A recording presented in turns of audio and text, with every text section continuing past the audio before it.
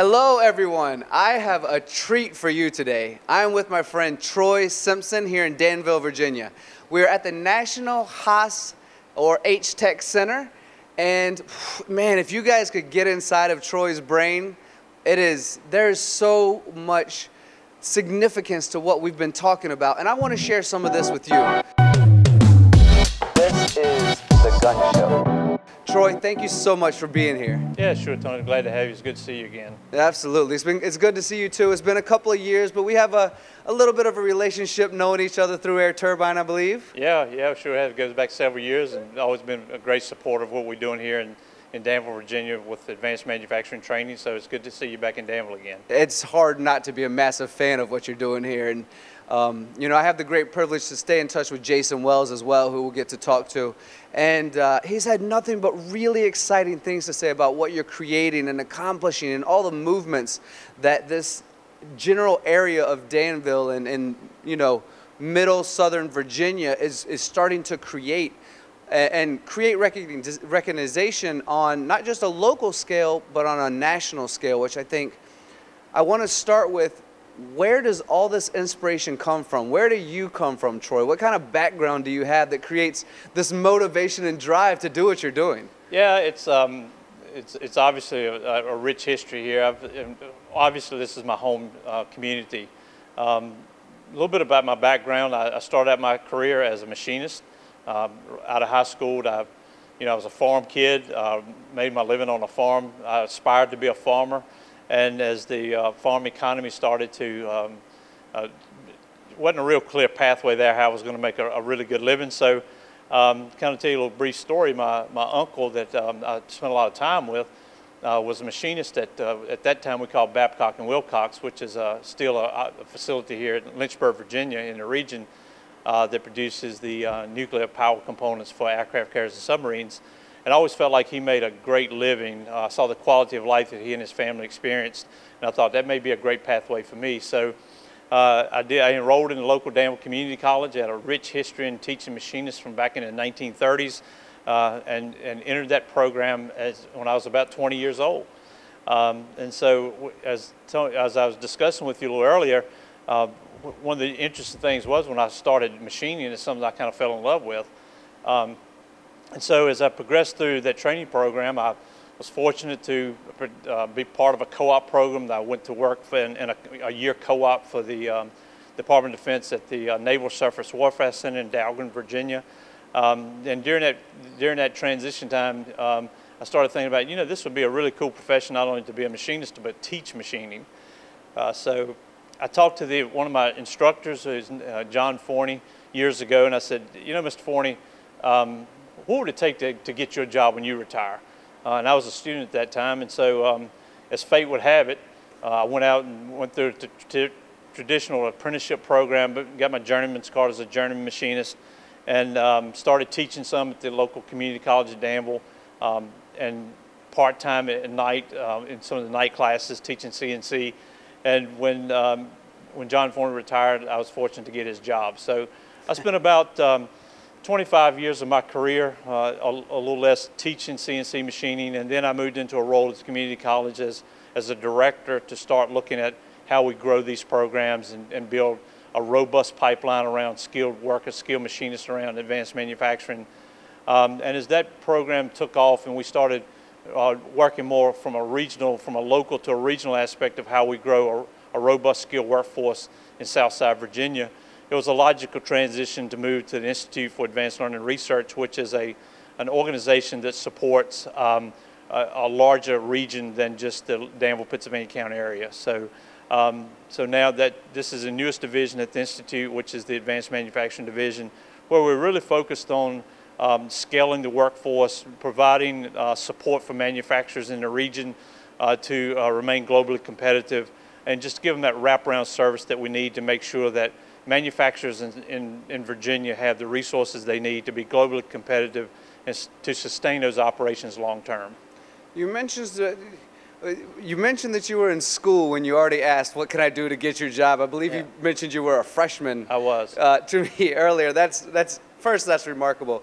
And then while we were talking a little while ago, another stat stood out to me when you were talking about this situation, which is that most machines run at 40% of capability, right? And we can up that by training people in an effective way.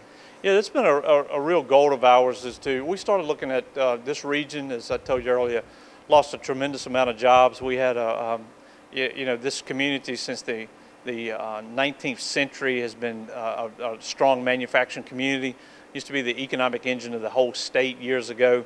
And just as many communities have felt that pinch when textiles and tobacco and wood production and furniture production started to be the sands moved, so to speak, and those jobs started to be located in other parts of the world, we experienced just a tragic loss of jobs in a very short period of time. And so as a result of that, we started saying, well, what are our core strengths? We know we are a manufacturing community, and how do we provide our citizens and our next generation the opportunity to acquire the skills they need around more of the advanced manufacturing, high precision components, medical device, aerospace, defense, with a real focus on growing that sector and retooling our citizens and communities with the skills they need to be competitive in that market. So yeah, we've made a tremendous amount of progress in that regard to say what is it that we're charged to do, and that is to make sure that manufacturers in this region can be globally competitive and can sustain the operations with a core focus on workforce. Right, and you have really done an excellent job of kind of getting this program as early as 6th grade into some of these schools, right? And up to 17 different schools at this time before coming into your local tech center. Yeah, this strategy started, Tony, about 8 years ago when we started looking at how can you grow, one, capacity, because we knew we had to grow a level of workforce, and from a capacity standpoint, to not only meet the needs of our local and existing industry, but how could you grow that to the point to grow that industrial base and have excess capacity of skilled workers to have that growth opportunity. In order to do that, we knew that we would need to start introducing our students at a much younger age to the exciting world of manufacturing. So the strategy for that is to go into our middle schools in the region and put relevant technology in those classrooms, contextual learning, applied hands-on learning every day, that they actually have that hands on the tools of the trade. And we realized that it needed to be very relevant, such as putting the Haas tabletop mills for a 6th grader to be coding on the exact same, or programming on the exact same controller they will be like on this UMC when they're in a 19 years old in a 3rd-year capstone program.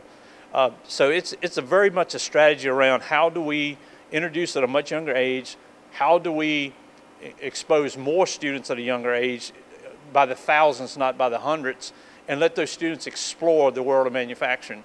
So we've been very successful in the program through a program called GoTech, which is great opportunities in technology and engineering careers.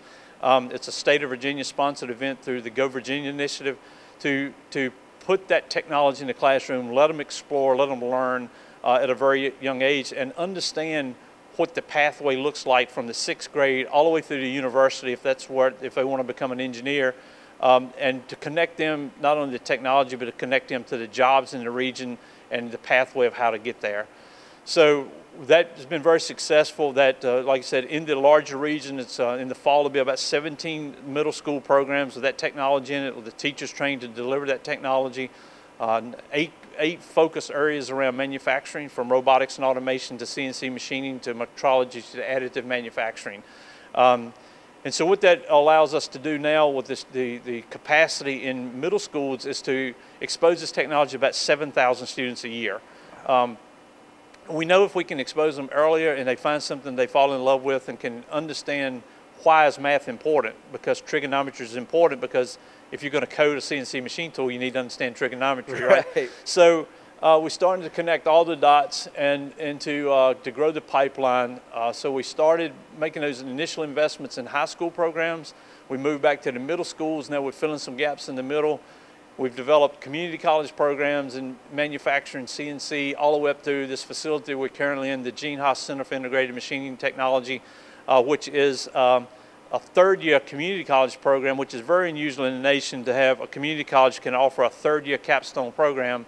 For graduates of community college CNC machining programs throughout the region can come here for a accelerated 7-month model that allows them to earn an additional associate degree in integrated machining technology, which focuses a lot on leadership, on lean principles, on change management, and on advanced machining capabilities such as 5-axis machining. So we're trying to close all of those gaps from a very young age all the way to the manufacturing engineer so that this region has that skilled workforce that we need long term. That's a remarkable plan. I like it. And I know it takes time to implement something like that, but it's definitely the right way to go, I believe, getting them interested, the kids at a young age. And how quickly, I believe you can take some classes while you're in high school, so even when you graduate high school and move into the tech center, you already have credits ready to move forward, correct? Yeah, that's a program in the state of Virginia we call dual enrollment. So what that actually does is allow students, if you have the rigor of the program and the same curriculum, you can offer community college level courses while they're still in high school. Wow. So those investments to do that, we invest about $1.2 million in each high school machining program to make sure that they have the equivalent technology in the high school programs that they do have access to in the community college. The way that model works is a junior and senior in high school, 16, 17 years old, go a couple of years for a half a day. They're bused to a Korean Technical Center or the local high school. And then they have the opportunity to earn college credits in precision machining while they're in high school. So what that means for a student, if they participate their junior and senior year, they're in 40 college credits, about half of the degree program while in high school, transition to the community college after graduating from high school, and in 9 months they finish a 2-year degree program at the community college in 9 months. Therefore, that second year of the community college experience, they go to the Gene Haas Center for that 3rd-year program. So what we've been able to do is, if you really look at the model, we take a student who, after 2 years after high school, has about 110 college credits, multiple national NIM certifications, and what we consider their job ready to go out and make a difference.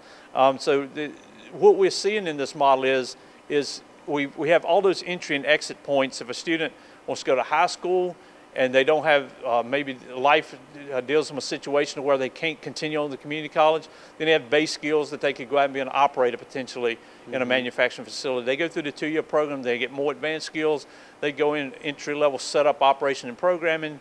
If they want to continue to pursue that passion, then they can come here to the Gene Haas Center, and then they can focus on those leadership qualities and understand the economics behind manufacturing and why change is important and how to drive change and so forth. So we've kind of set that structure up to where we're touching it at all levels of the technology that they'll be exposed to. It sounds like a plan that should be implemented nationally. In my opinion, it just seems like manufacturing has a gap, or at least had a gap for a good amount of time, where we should get more people into this field because it's a great career. So it sounds like you've got a plan from 6th grade, moving on into high school, into these tech centers. But what about the guys who maybe are in their mid-20s or have come back from the military and are looking for work and maybe need some certifications or something like that as well? Are you able to support them also? Yeah, right now it's a real core focus of ours here in the Danville region. We're actually right now under contract with the Department of Defense because there's a huge need for skilled workers in the defense industrial base, which is anything from major OEMs of ship and submarine construction to aircraft construction down to the supply chain tier 1, 2, and 3. So what we've engaged with now, we're under our first contract to develop a short-term training program accelerated for adult learners in 4 key areas: CNC machining, welding, metrology to include non-destructive testing, and additive manufacturing technicians. What that program is designed to do is to charge this pipeline for the U.S. industrial base, defense industrial base. So we are right now in the process of launching that training in the spring. On board our first 36 students. We will train those at a very accelerated pace, give them the base skills they need, and then help them locate a job with all these manufacturers that are in desperate need of this, especially for this major build-up and ramp-up in ship and submarine construction. And speaking with you earlier, you kind of blew my mind. Now, I want to say this out loud. If it needs to be edited, we'll edit it. But you mentioned that it's actually a national security risk right now, that we can't build things as quickly as they need to be built due to the lack of manufacturing engineers that are in the workforce. And so something like this is going to help with that growth and support as well, right? It is. That's for the first time. This is public knowledge. It's presidential executive order. There's a deep concern about if we cannot supply enough skilled workers in the defense industrial base, will we be able to build the technology and capability that our military needs to defend this nation? So that is something that we are heavily engaged in to be part of the solution to providing the number of skilled, because the defense industrial base doesn't need hundreds of workers, they need thousands of workers. If you look over the next 20, 30 years with the attrition and retirements and the major buildup in some of the areas, and I should say the lack of people going into manufacturing as a career, we've got to find another way to provide people an opportunity. So I think we've positioned ourselves with a lot of the work that we've done over the past 15 years to be able to deliver that type of instruction, and we are determined to be a player and be part of the solution that this country needs to make sure that our defense and our military men and women have the tools and technology they need to defend this nation. It brings a single tear to it brings me joy, is what I'm saying. It brings me a lot of joy to hear the type of passion that comes from you, Troy. And I've known you a while. It's good to see you helping kids adapt to the possibility of this type of future. It's great to see, ex-military come in and have the possibility of creating a stable career for their maybe family or future family, whatever it might be. And it really sounds like, from what you're describing, that you are offering rural kids, or even city kids if necessary, an opportunity to stabilize their life and stabilize their family with a career that can last forever. I mean, you're talking about thousands of jobs, right? Yeah, that's right. And Tony, for me, I would, I guess I take it a little personal, because I was that kid from a rural area that one of 6 children. My dad was the only one who worked. He worked in the, believe it or not, in the wood manufacturing, but he was a tool maker. And actually pursued a career in selling tooling. But I know what this career path provided for me. I think it's one thing that most people don't understand in manufacturing. When you enter into manufacturing, you may enter as a machinist or a welder. 15 years later, you may be a manager, you may be an engineer, you may be a salesperson, you may be a application engineer or selling our turbines, right? Right. So I think that's what drives and motivates me, because I see so many people out there in our community that can benefit if they just only gain this knowledge, because we understand the power of knowledge. So what we're trying to do, the reality of it is, a lot of people say, why do you do all this? It's about people. People is what turns the wheel. Manufacturing doesn't happen without people. And so if we make sure people have what they need, then the community will remain strong, we'll be successful, we'll have long-term viability here. But that is really what we really focus on. How do we provide opportunity for the next generation to have a sustainable living and to make sure the community thrives? And we feel like that we know that this path that we own will lead to success at the macro level and micro level, all the way down to that individual that builds a house and raises a family. That's right. I was driving on the way here, and I had some people ask me, where are you going today? Who are you going to go talk with? And I tell everyone, I'm going to talk with the mayor of Danville. Now, there's a little bit of jest in that, but what you just described is the passion that comes out to everyone, right? Like, you want to take care of people. You grew up in the industry. Your dad, you talked about tobacco earlier, this area being, massive on tobacco and textiles, and then a lot of that disappeared. So you saw the wealth and then the disparity, right? Yeah. You were a part of all that. So to see you implementing what you're doing has not been overnight, has it?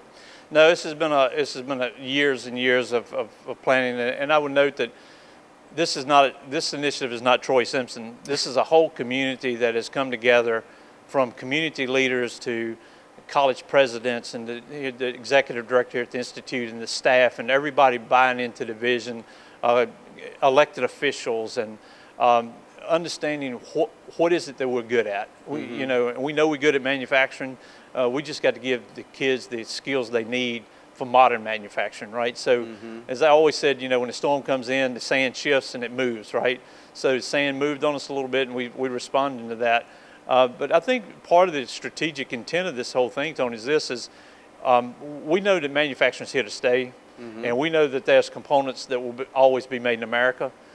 There's high consequence components, high value components, and we want to prepare this community for the long haul. So this is not a short game we've played. It's been going on for years. We're not taking our foot off the throttle. We are actually, yesterday was in a strategic planning session. What do we look like 5 years from now? Because we know if we look like 5 years from now, what we look like today, we're irrelevant again. So I think it's a drive and a determination to make sure that we pass this on to the next generation. They understand why it's important and hire smarter people than I am and let them take it and run with it, right? So that's kind of the strategy for this whole thing. That's a good it's the same one I use when I'm trying to surround myself with clever people that's as well. That's exactly right, yeah. You were talking about, you had your meeting, right? I believe that at the top of that checklist was bringing in technical or, engineering type people to be a part of this workforce. It was the number one thing that was missing, right? Yeah, that's if you start looking at, and we started doing some evaluations of industry, and we just started asking a lot of questions. One of, I think, our strengths is we don't tell industry what they need. We ask them what they need. It's in the world of education and training, it's very important to be very connected to your business, right? So I've always said we're in the business no different than a company's making aerospace parts. Our product is skilled workers. And to have a product that people is willing to invest in, they have to have value. And so we really focus on the quality of training. What are we training? What is the next emerging technology? How do we prepare the next generation? So when we start surveying the industry, we like, where do you see this thing going? What do your skilled workforce look like? But more importantly, what does it take for you to remain viable in a community? What is your biggest concerns that keeps you up at night about the sustainability of your business? And if you really peel that back, what you will find is one of the things that keeps them up most is skilled workforce. Will we be able to sustain this operation and grow it? We talk to companies that can't grow because they can't hire enough workforce. When we travel around the country, and I hear it over and over, industrialists telling me, we could grow our business, but we just can't hire enough people to grow. So we thought, well, that's the way we think about things. That's an opportunity, right? If workforce is your opportunity to grow, in Danville, Virginia is where you can grow. So our strategy is identifying on that risk register what is the greatest risk manufacturers have, and that's the fear of not being able to hire skilled workers or replace skilled workers. So this is not that one and done. This is not that we'll ramp it up and shout victory. This is that thing, if it's a very strategic plan of how we grow and continue to add value of what we're doing and being able to deliver that value to our industrial base. Absolutely. And you have been traveling around speaking with a lot of people, pretty evangelical about how amazing this program could be. I know locally you've done something that's quite unique in bringing opposite-sided politicians together, the education system, the financial system. You brought it all together to have one like mind, and that seems to be something that might be difficult in other areas. What would you say to a global audience if you could say, if we could all believe in, this type of plan, the type of things that we could grow that go along with it, what would you say to someone who has some questions about how to implement it in their city or town, or how to grow something similar to what you're doing? Yeah, Tony, it's something that a lot of communities have reached out to us about, of saying, how did you all bring that many stakeholders together around a common vision? And I will say that's the most difficult challenge of this entire initiative, is helping people to understand why it's important. I'll tell you something, it's kind of funny in a sense, but one of our community leaders shared with me one time. He said, if we have a goal to do something and we don't get it done, it's just because it's our lack of and our inability to communicate. Right, so and I've laughed at that a number of times, because it was intriguing thought, and when you ponder it a little bit, how do you bring people together, right? How do you, under one common vision, it's the ability to communicate the message.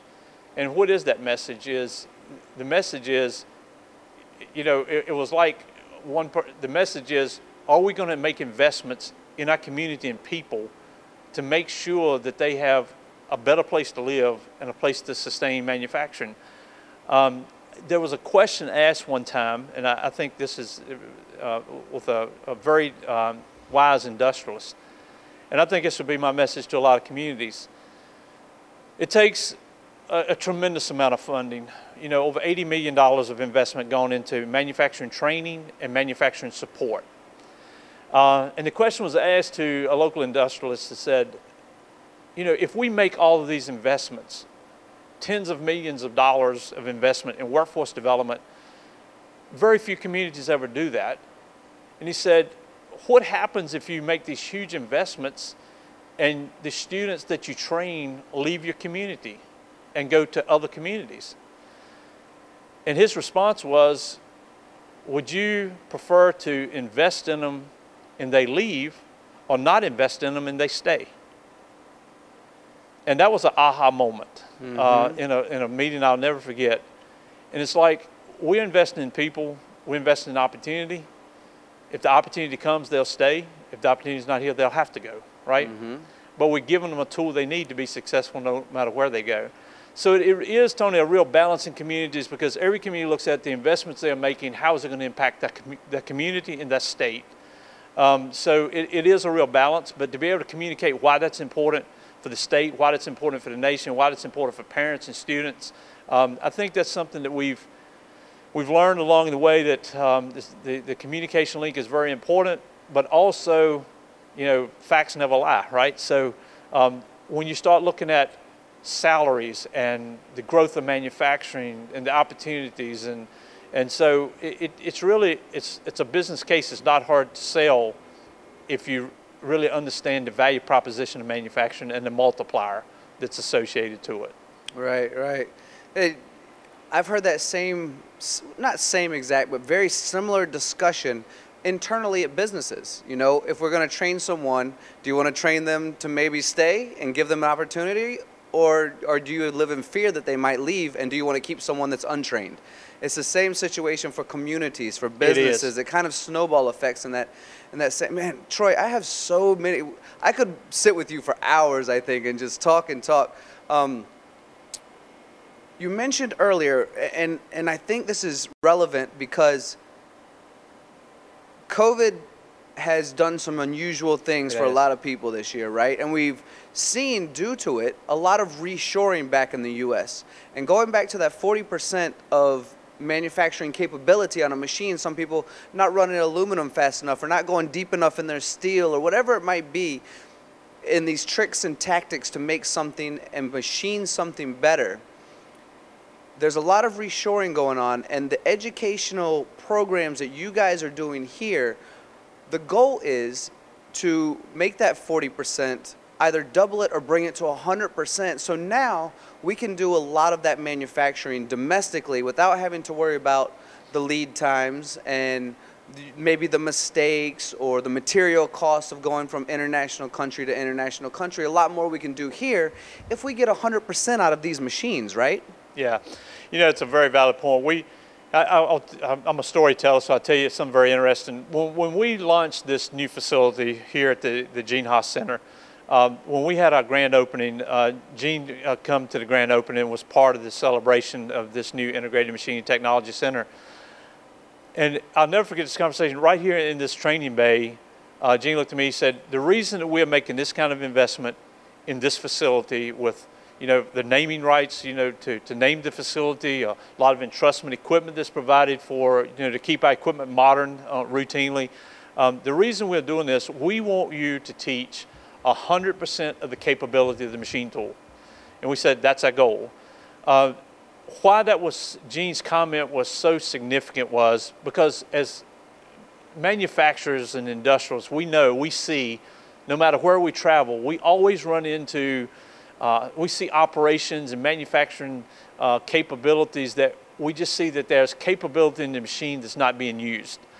What a tragedy, because you've invested in that capability, and then you start asking manufacturers, you start having these conversations, why would you not be using that technology? And they'll say, because we don't have skilled people to do it. We just don't have technicians that have the skill set to do that. Or they don't understand modern tooling or modern tool paths or how to use a probe inside of a machine. So one of our core focuses here for our advanced level training programs is to expose students to the advanced world and the technologies in the machines, because we are absolutely convinced if we use the technology that we purchase, we will be globally competitive. Because the same machine, as I said earlier, the same technology, set it wherever you may want to in the world, it's a piece of machine and it's a process. But what makes the difference is, can you utilize that machine tool to its most optimized condition? So that's something that we're really focused on for our next generation of technicians, is to expose them to that advanced level technology, make sure they understand it and using it. And we've seen some phenomenal success in that. I think later today you'll probably visit with the Harlow Group. Every employee they've hired to this point is a startup British company right here in Virginia that's focused on advanced manufacturing, additive manufacturing, subtractive manufacturing. Every machinist they've hired to this point come out of this program. And what we find very intriguing when you start watching these young lads start to go out to that workplace and implement that technology, it's been some of the proudest moments our team has had to see when they step across the hall in this launch facility that they're in, and they applying that technology in a real world application, and to see the productivity that they're getting out of those machine tools, it's just one of those very proud moments for our whole team. Almost parental, right? Where you see some growth from someone you consider your child a little bit. I'm going to take a quick segue and talk about that, because I met with a guy yesterday who brought your name up, and you offered him a piece of advice that probably will change his life for the good. Do you recognize a name, Clayton Schultz? I do. I was at CCAM yesterday. He brought your name up. Do you remember the piece of advice you gave him? I don't. He said that he finished his 2-year, went over to, he'd done some work with Rolls-Royce, he's over at CCAM right now. He was considering his 3rd year, and I think he was doing some automotive style work. And you look at him and you say, well, if that's what you want to do for the next 30 years, next 40 years of your life, then go ahead. And he goes, whoo, I didn't think about long term how many years I got to do this. So I think he's coming back and doing his 3rd year with you guys. Yeah, I think, if I'm not mistaken, Clayton has already finished his 3rd year here. Has he? Yeah, I think he transitioned through that. He was one of the first cohorts that went through after he went through that automotive experience and then transferred to Rolls-Royce. Yeah. So yeah, I remember Clayton well. He's a very bright young man. He had some really nice things to say about you, but I was like, hey, I'm going to speak with Troy tomorrow. Yeah. Let's utilize some of this. Yeah, we tend to be mentors from time to time as well. That's part of what we do. Why wouldn't you want to come here and be a part of that, right? Yeah, that's exactly right. So I know you have, hands in a lot of different places, right? Not all eggs in one basket, and Danville is obviously incredibly important to you. Is there anything you'd like to discuss with our global audience? What's going on in Danville? What pieces are you grabbing at? Where you want to grow?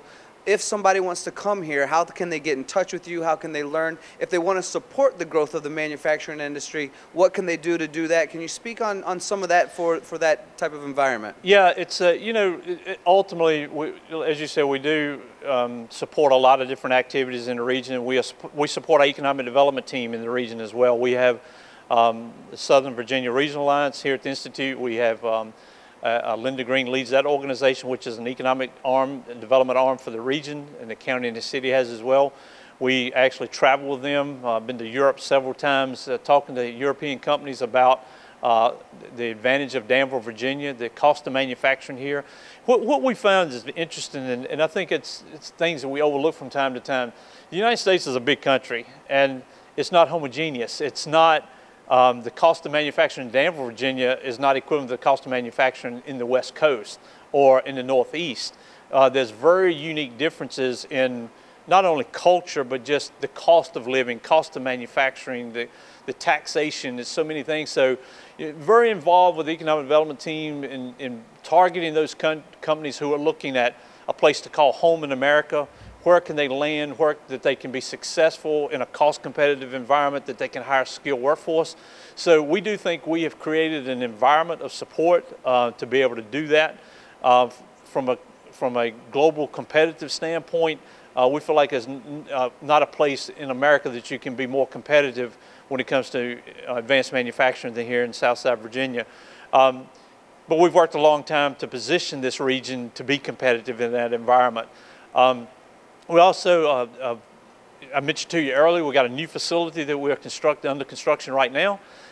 It's a 51,000 square foot facility. It's branded as the Center for Manufacturing Advancement. That particular facility is really focused on new companies coming to the region to having a landing spot. You're just talking about how do you land in Danville, Virginia. Mm-hmm. We have facilities that startup companies can land, high bays, overhead cranes, facilities they can put machine tools in, start hiring employees, doing training, getting ISO certified, connecting to the supply chain.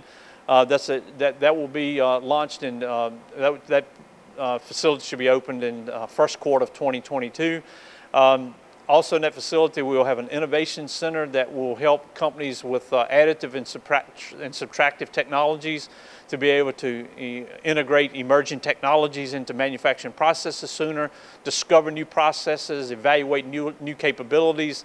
Also the digital factory, we're really focused on, from a global competitive standpoint, the digital factory. How do we start training and providing those resources so that manufacturers, local, new and existing companies in the region, can start to implement Industry 4.0 capabilities. So it's a lot, as you said, a lot going on in the landscape around us, but we do a lot to support out of the department that I lead, not only from a workforce development, but that kind of concierge service around supporting companies as they move in to make sure they have the resources they need to be successful when they land. And we're talking about, top of the line technology, state of the art technology, the newest, latest, and greatest. You were telling me about, you have a center now where you can work remotely with ODU, or you're working toward working with ODU, but you have a center where a child or anyone really can work remotely and go through the training of the programming and anything like that, right? Yeah, we are working with Old Dominion University on a manufacturing engineering degree path for students. The good thing about this program is the incumbent workforce. We have hundreds of technicians in this region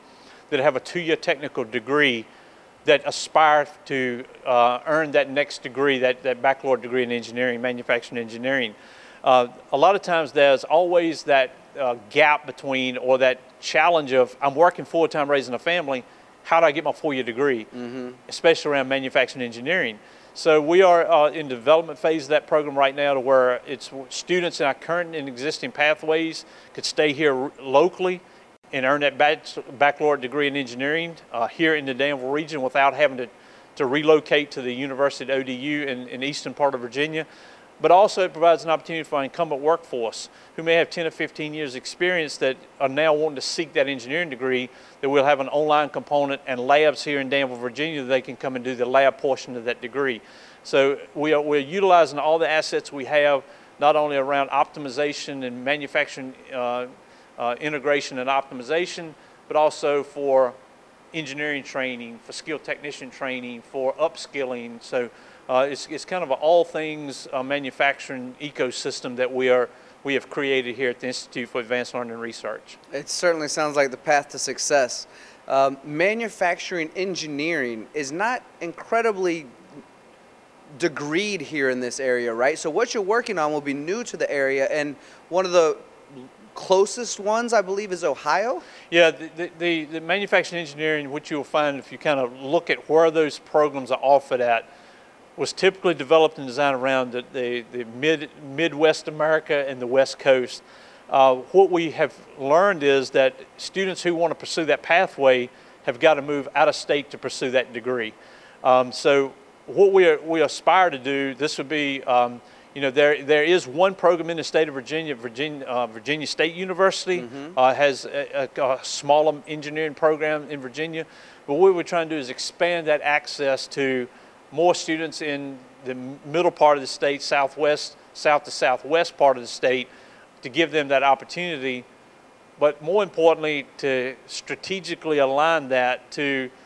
the skill sets that manufacturers are asking for. So what's very unique about this program, Tony, is we are not developing this program again. We brought an industry council together of Rolls-Royce, Goodyear Tire and Rubber, Amphenol, other companies, Kyocera. And we sat down at the table one day and said, if you could develop the world's most impactful manufacturing engineering program, what course content and what would the objectives of the program be? And we sat and whiteboarded that thing for a day with leaders like at Rolls-Royce and others, and said, in BWXT Technologies, and they said, this is what we need in a manufacturing engineer. And so that's the path that we're on. We are looking at, doing things a little differently.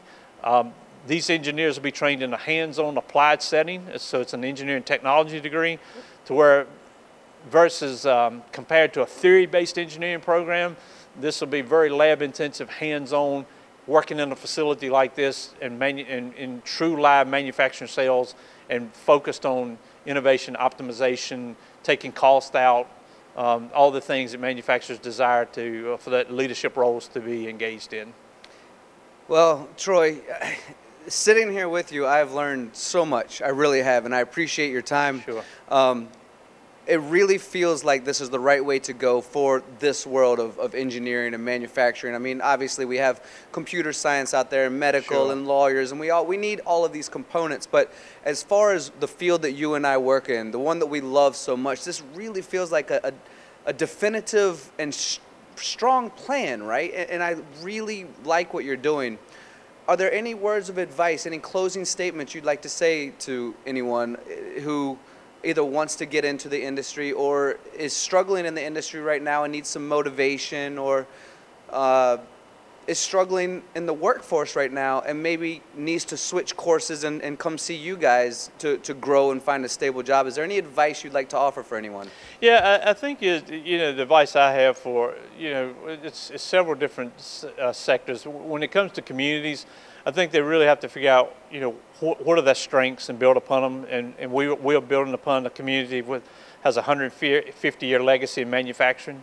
Knowing who you are and what you're good at, I think is very important, that I would encourage. And you may be great, your sector could be IT, and focus on that. How do you become the world's greatest at that?